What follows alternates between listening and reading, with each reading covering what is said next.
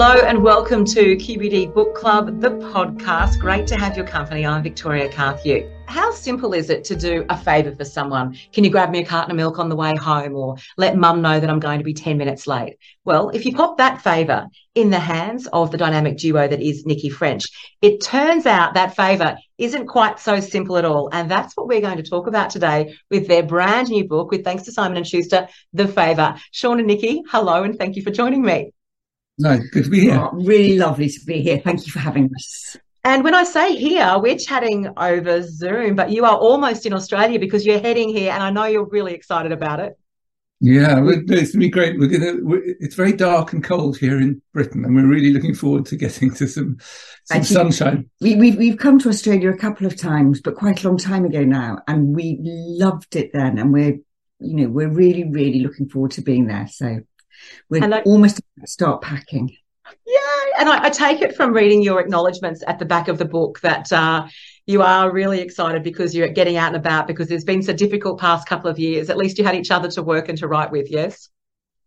We did. I mean, we were luckier than lots of people because, our normal life is working from home. But yeah, it does feel still weirdly as if we're still emerging from that strange life of being distrusting being in crowds, and yeah, I mean, humans are social animals. I think in a way, one of the things I find most scary is that the kind of social isolation became normalised. So people became very used to being at home and being in their pyjamas and watching television instead of going out. And it's too easy. It's too easy to settle into that quite safe, quite cosy, quite isolated way of life. So I'm now insisting that we just say yes to everything. Also, it's all very well to say, of course, our life is sitting at home writing and being isolated. But there is something about what the idea of coming over and just meeting readers, because we went like a year and a half just not meeting any readers, and that it makes such a difference. Oh, I think you're so right. It'll be so exciting to have you here and to get out and meet your readers, because as much as we were able to all keep in touch over that time, it is your fans. I know you have so many around the world. You've sold so many millions of books. Of course, everyone's starting to see you. And also for you and your ideas, I mean, meeting people and coming across real life people is how story ideas and real life stuff kind of germinates in your head and comes out on the pages. There's no substitute for that. And actually, that's the other thing. I'm sure was talking about how we kind of work in isolation. We kind of do, but actually that's using up our seed corn. You need things to kind of come into you as well as go out of you. It's kind of being in the world. And often our kind of ideas come out of the small daily experiences, kind of conversations that we have, the kind of what if conversations that arise from being in the world. You can't just we can't just kind of sit in our studies and think. Absolutely. We know that these days co-writing and collaborating on books is quite commonplace. We see it on so many book titles on our shelves. But you two, in so many ways, were just ahead of your time, weren't you? Because it's 25 odd years that you've been doing it. We'd like to hear we were ahead of our time. It's been many years. I mean, it was just never planned, but it's just because when Nicci and I met, we were both journalists, and we just sort of had a vague conversation about, well, since we were both writing separately, maybe one day we could tell a story together. So it really just started as an experiment that turned out into something that we never imagined. I mean, I thought we'd be here, 25 years later, still as this Nicci French was never part of the plan. Isn't that lovely though? Because lots of people sort of always say they could never work together with their partner, but the fact that you do it and you get to create stories together. And come to Australia together. Although, I mean, I have to say, I should have a little proviso that if you're sitting there and you're in a relationship and it's a bit wobbly, don't try and solve it by writing a novel together, because writing is hard, and writing in collaboration there are lots of pressures, and you're really kind of probing each other all the time and testing each other, and it's not for everyone. And in a way, we really have one rule about writing together, which is that we have to trust each other. I mean, it's very kind of vulnerable and exposing, really. So we write by sharing it between us. One person writes and passes it to the other, who edits and then writes the next section, and that's how we proceed. And it's quite a painful thing. You write something, you send it to someone else, and they're allowed to change it and edit it and erase it if they like, and then you're allowed to do it back to them, obviously. But so we can only do that kind of strange procedure if we know. If we trust each other, if we know there's not a power struggle, if we know we're both doing it in the service of Nicci French, if we know that it's okay to kind of try something that's foolish, to look ridiculous, to fail in front of each other. And that's a very kind of intimate. Absolutely. What a wonderful description. What a wonderful description of how you do it and what you do. So are there moments when you're out together and you might see the other and think, oh, they've had an idea, or something's come to them because you just know each other so intimately in terms of a story coming out?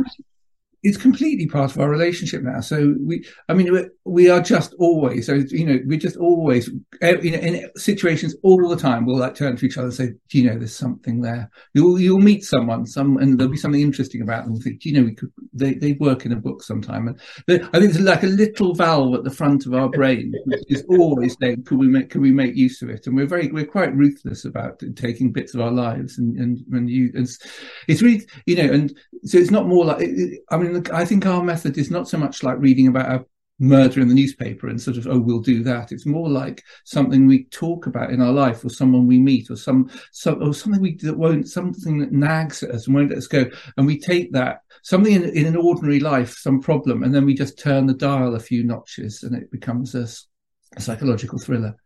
Yes, so it's never. Oh, sorry, go on. No, you're also saying the Favour's the 16th standalone, but you've also had a successful series. So when do you decide it's time for a standalone? It's time for a series. How is that something you both kind of just know? We didn't just know. So we always thought we were going to write. That's what we did. We wrote standalones because we've never written police procedurals. We've never written in a form where you can have a repeating character, and we've never wanted to write. We like reading them, but we don't want to write them. We want to write about kind of extraordinary things that happen to ordinary people and how people's lives can unravel. And then after our eighth or anyway, after the final standalone before the series, we started thinking about a character called Frida Klein, who was a psychotherapist who did not want to be in a crime novel, but is kind of dragged into it by events. And we had this idea of a character who was very secretive, a bit damaged, very secretive, but very good at unearthing other people's secrets, like a detective of the mind. And once we started talking about her, we thought she just needs more than a single novel to disclose herself to us. So then we decided she needed 8 novels. So we worked. We had a series that from the very beginning we always knew was going to be 8 novels with one story connecting 8 separate stories together. So we always knew it was going to come to an end. And then we've returned to standalones, and we will only return to series once there's a reason for doing so. Once we can find a Nicci French reason for doing so. I love it because you start with a really simple idea, as I said off the top, a favour, and then you kind of give it wings because it's a simple premise, but you took the favour to a very, very next level. Well, that's a classic example of the way we work. So we actually, for years, Nicci, we just had this idea of, if there's someone who's helped you, done a really big thing for you in the past, and you owe them, and they come to you and say, can you do something for me? Do you have to just say yes, whatever it is? And it wasn't a discussion about a story. It was just that problem, that moral problem. If you owe someone, do you just have to do it, whatever? And we came back and forth, and we actually disagreed about that. Actually, it was because we disagreed that we knew we had to write a book about it. It was because there was no kind of clear answer to that. It needed exploring. And we carried that idea around, as Sean says, for many years, and we couldn't find the story. And then eventually we thought about Jude, who's this young woman who's got her life you see her at the start of the book, and her life is very sorted and controlled. She's on track. She's a young doctor. She's engaged to be married. They're about to buy a flat together. She's got a good circle of friends. Everything is laid out in front of her in a very kind of pleasant way. And then into her life comes this man from her past, her first love, the person who just kind of derailed her entire life by being in love with her. And he asks her for a favour, and she just immediately says yes. And because this is a Nicci French novel, that's a very bad decision. The way there's a kind of, I mean, there's a double thing in this story, which is both, you know, how this thing just gets out of hand. This, you know, what starts as a simple favour just becomes more. She gets sucked into something. She's just not. And then also, I think one of the things the reader should be asking is, why is she doing this? You know, why is she just saying no? And that, in a way, and those are the two things that this story. But you know. And that's what gave me anxiety all the way through, because you just constantly are saying, why? She had a great life. Why? But that's what you do so beautifully throughout, is you give us little pieces along the way about perhaps why she might do it. And you just give us enough to think, oh, you're silly, but. And you challenge yourself the whole way through. Well, I think one of the things we always want to do is we don't have people. Actually, there's a big exception, as when Nicci was saying with our series. Frida Klein was a different. She was one character we think who we created who's like much cleverer than we are and much more capable. And you know, but both the normal characters we write about books are people just like us, and we're interested in. So they don't have superpowers. They're not Sherlock Holmes. And so we hope that when the readers think, what would I do in this situation? You know, and they often make kind of terrible decisions, or but maybe it's the bad decisions we'd all make when we suddenly life changes. And also, they're often forced to be kinds of amateur detectives. Yeah. But I mean, Jude is a terribly bad amateur detective. You know, she gets people all the time. And actually, we often say that about our characters, is that, you know, in there are certain detective novels you read where people know they're in detective novels, whereas we take characters and they don't know that they're in a kind of crime novel at the beginning. They don't, and they really, really don't want to be there either. They want to be in a rom-com. They're in the kind of so we take a genre and then we slightly try and twist it.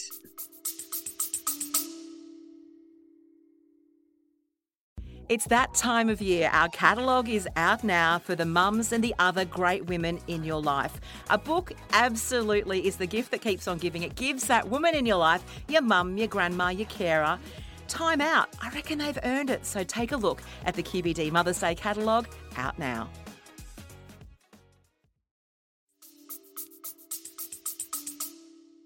Oh, you've absolutely done that with this, because I thought I was going to be having this real crime thriller, but it became something quite different. It's so character driven, and it's so. The people, I keep wondering, did you go to a gypsy camp, or how did you investigate and work out these amazing characters? Because Jude comes in contact with a house full of people that are very, very unusual. Well, in a way, one of the things we want it to be, because we you know, for us, I mean, the thriller bit is always really important, and we want that to want it always to work as a thriller, but we want it to feel that there's something else. People feel there's, you know, it's grounded in kind of real emotions, and this is, I suppose, we're trying to capture this feeling of people who they kind of look back on their, you know, they've become. She's just at the age where she's like becoming respectable. She's becoming a grown-up. Often have a sort of regret for when they were younger and a bit crazy and they could do wild things. And then sometimes you look at other people and you feel a bit of envy for, you know, people who are a bit dangerous and a bit, you know. So I think Jude is slightly attracted to this group of actually terrible people in many ways, but because she thinks they're living a kind of life she's too cowardly to live. So we want to sort of show that sort of. And we did, like being like a moth being attracted to a flame or something, that she gets sucked more and more into. Yeah, we did have the idea of this house that you're talking about, this house in the east of London with a kind of collection of kind of rather beautiful, wild, bohemian people, and we wanted to make it a little bit gothic as well, a little bit like a fairy tale. So she gets pulled into this strange house, and she almost literally cannot leave it. She's there in this kind of fairy tale atmosphere of a house that's kind of both in the world and yet slightly spooky and different from the world. Do you know, that is such a great description, and I won't give away where or how this happens in the book, but there is a moment in the book where she does try to leave the house, and 6, 7, 8, 9 times to leave the home, and she keeps getting drawn back in. And you can actually, you felt like you were on a bit of a whirligig with her, if you're on this merry-go-round and you couldn't get off, because you could see how and why, once you've stepped yourself sometimes into the wrong side of life, that could happen to you. Yes. And actually, that was the other thing that, you make one decision, but it's not just one decision. It's like you've kind of taken a step and you've fallen into the river, and the river is carrying you along and you can't get out of it. And so it's kind of so part of the kind of source of the book was like that one misstep creates a whole kind of catalogue of missteps. And I think that's very true of a lot of people's lives. We all like to think, like Jude thinks, that we're in control of our lives, that we're on safe ground, that we know what's going to happen. And we don't. It's a kind of, one thing can go wrong and you fall through the thin ice and you're in waters that you don't understand and you don't know how to get out of. I mean, that's one thing I really think that Nicci and I share. We're different in so many ways and our imaginations are different. But I think one of the places where we meet is that idea of how fragile life is. And we just, we're always in our life we're kind of one decision away or one bit of bad luck away from everything just changing, so that's what fascinates us. I think that moment, and partly is how do you deal with that? And I think we've explored that in quite a few of our books about that's how you find out who you are, maybe by because you can go in your normal life and you're not being tested and you're a bit you're in a routine. But when suddenly everything is different, then you find out who survives and who drowns. Absolutely. I think of late I've read quite a lot of procedural, very much nitty gritty of what the police are doing. In your story, Layla Fox, our police officer, she's almost like the conscience. Solving the crime is kind of in the background, but she's sort of almost like a conscience in the book where she pops in every now and then when you really need her to tell us where things are going. It was a really interesting way to play a police person. And also just to be aghast at what Jude is doing. We also, I would say that The Favour is very far from being a comic book, but there's a kind of comedy in the way that every time that Jude meets a policewoman, she's just doing something terrible, and it's like almost like a farce. She's being caught out by getting involved in something she absolutely shouldn't be doing, and I think Layla Fox keeps witnessing this. And I felt like you could almost imagine what Layla Fox would look like and how her face would be, because, as you say, she only came in every now and then, but it was always like when she was really needed and very much kind of, yeah, we know, we're doing that. And so you get this sense that the crime and the solving of the crime is happening around you, but you're too busy looking at the characters and what's going on underneath. That's a great thing, because also, Layla Fox was in some ways quite different for us, because we've often had detectives who are getting it very wrong, and Layla Fox is getting it right, and it's Jude who's getting it very wrong. But anyway, one of the things in the kind of thrillers we write, which are the thrillers about ordinary people, where something is because we're always having to think about how's the reader responding at this point, and one of the big questions often is, why didn't they call the police? Or that, or what are the police doing? And I think we like to kind of play with that. That some, we've written different stories where sometimes the police aren't involved at all, or sometimes the police are involved and getting it completely wrong, and something can be a murder and the police don't believe it's a murder. That sort of story. And this kind of case is, and we have written stories where the ordinary person becomes a kind of detective. But in this case, Jude is a sort of a slightly disastrous version of a detective, kind of interweaving with the police. And I did like that she did call the police sometimes, exactly what you're saying. That every now and then you're like, just tell somebody, because you're going to get into trouble.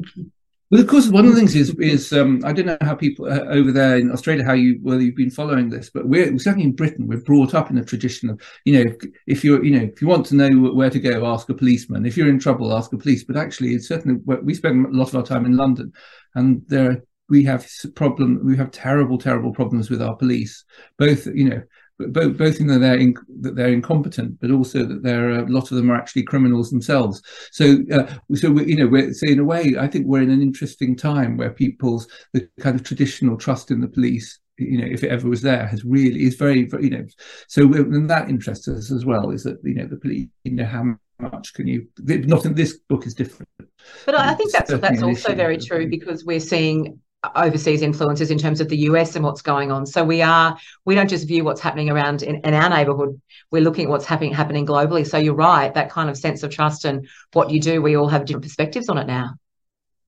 Yeah. Yeah. Also, I mean, it's not. I think that Nicci French, to speak about us in the collective form, we have a kind of sense that the trust in almost every kind of traditional authority figure has become less, has become more fragile. So, the trust in the police, the trust in God, the trust in your doctors. We have far less faith. Yeah. In old versions of authority, which means that you're thrown back on yourself, that it's left to you yourself have to kind of work out how to live your life and what's happening and how to be happy, and there's no one to go to in the end except yourself. Also, we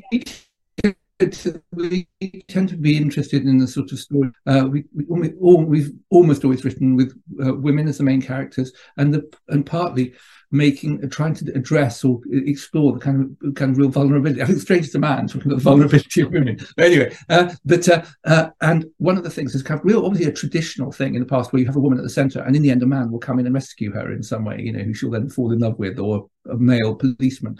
And one of the things we on the whole, we're not interested in the women being rescued. It is a feeling that in the end, even in this case, without giving anything away, you have about people who they have to face the challenge of rescuing themselves. What price are you willing to pay to survive? That's always something that we're very gripped by.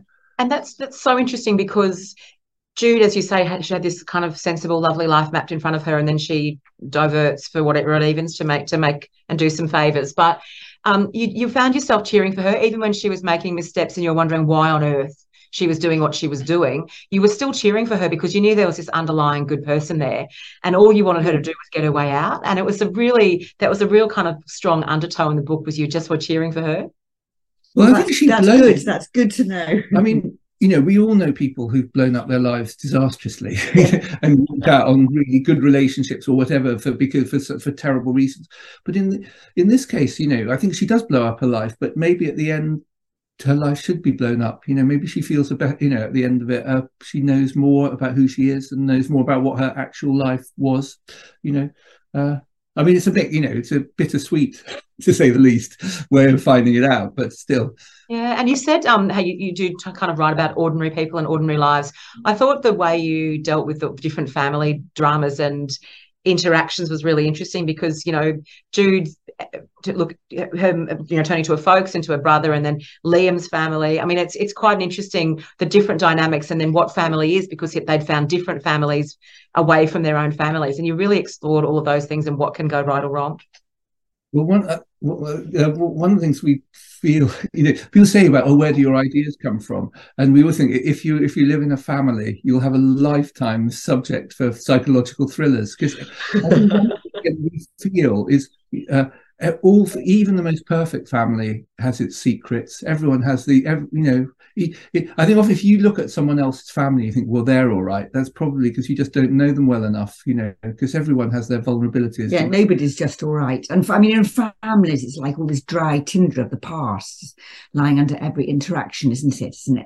And families, kind of closeness and love is very close to kind of hatred and murderous feelings. I mean, we often think there's no, the word normal is too overused, isn't it? Nobody's normal. Everybody's going around, we present ourselves to the world as being kind of normal, but actually everybody has a kind of maelstrom of kind of anger and doubt and fear and the kind of uncertainty and jealousy inside themselves. And we just manage to keep it at bay most of the time and act like civilized beings. And one of the things a psychological thriller can do is it just kind of breaks the surface of that. And suddenly you see the kind of innards of people, which which everyone can recognize, because everyone knows what they carry around inside themselves. I mean, I'm sure everyone listening to this, you could just stop and think, when you get together with your family, there's something you don't talk about. What is that? I'm sure everyone has it. And that's everyone has it. Absolutely, everybody has it. And I'm wondering now, when